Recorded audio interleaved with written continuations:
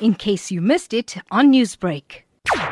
The actual work wasn't so bad because I was very well supported by the disability support unit at UKZN, and they provided a lot of assistance in terms of training me with independence, learning how to use a long cane and to use like computer software that allowed me to conduct my research.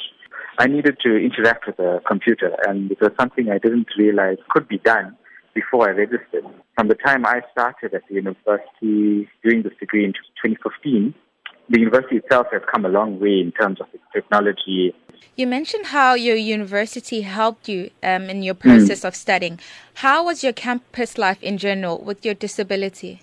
The university and the disability support unit try to promote awareness of its student population, and I myself was able to interact with a lot of academics during the course of my research.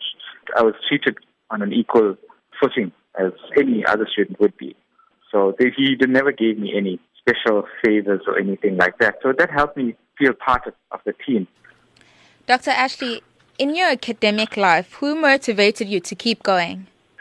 Two of my supervisors, Professor Sasha Naidu, Dr. Sid Ramdani, and Dr. Bobby Varghese, were critical for the actual study that I did now in terms of driving the study forward and making me want to work as hard as they did on getting the results out there. But academically, I was very influenced by the late Professor Pat Burjak. She actually brought me back to the university. My condition I actually had from birth was glaucoma, but I lost all my sight in 2010. And I left the university, and she brought me back in 2014.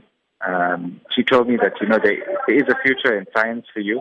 Your thesis provides new insights into seed recalcitrance. What made you get interested in this kind of study?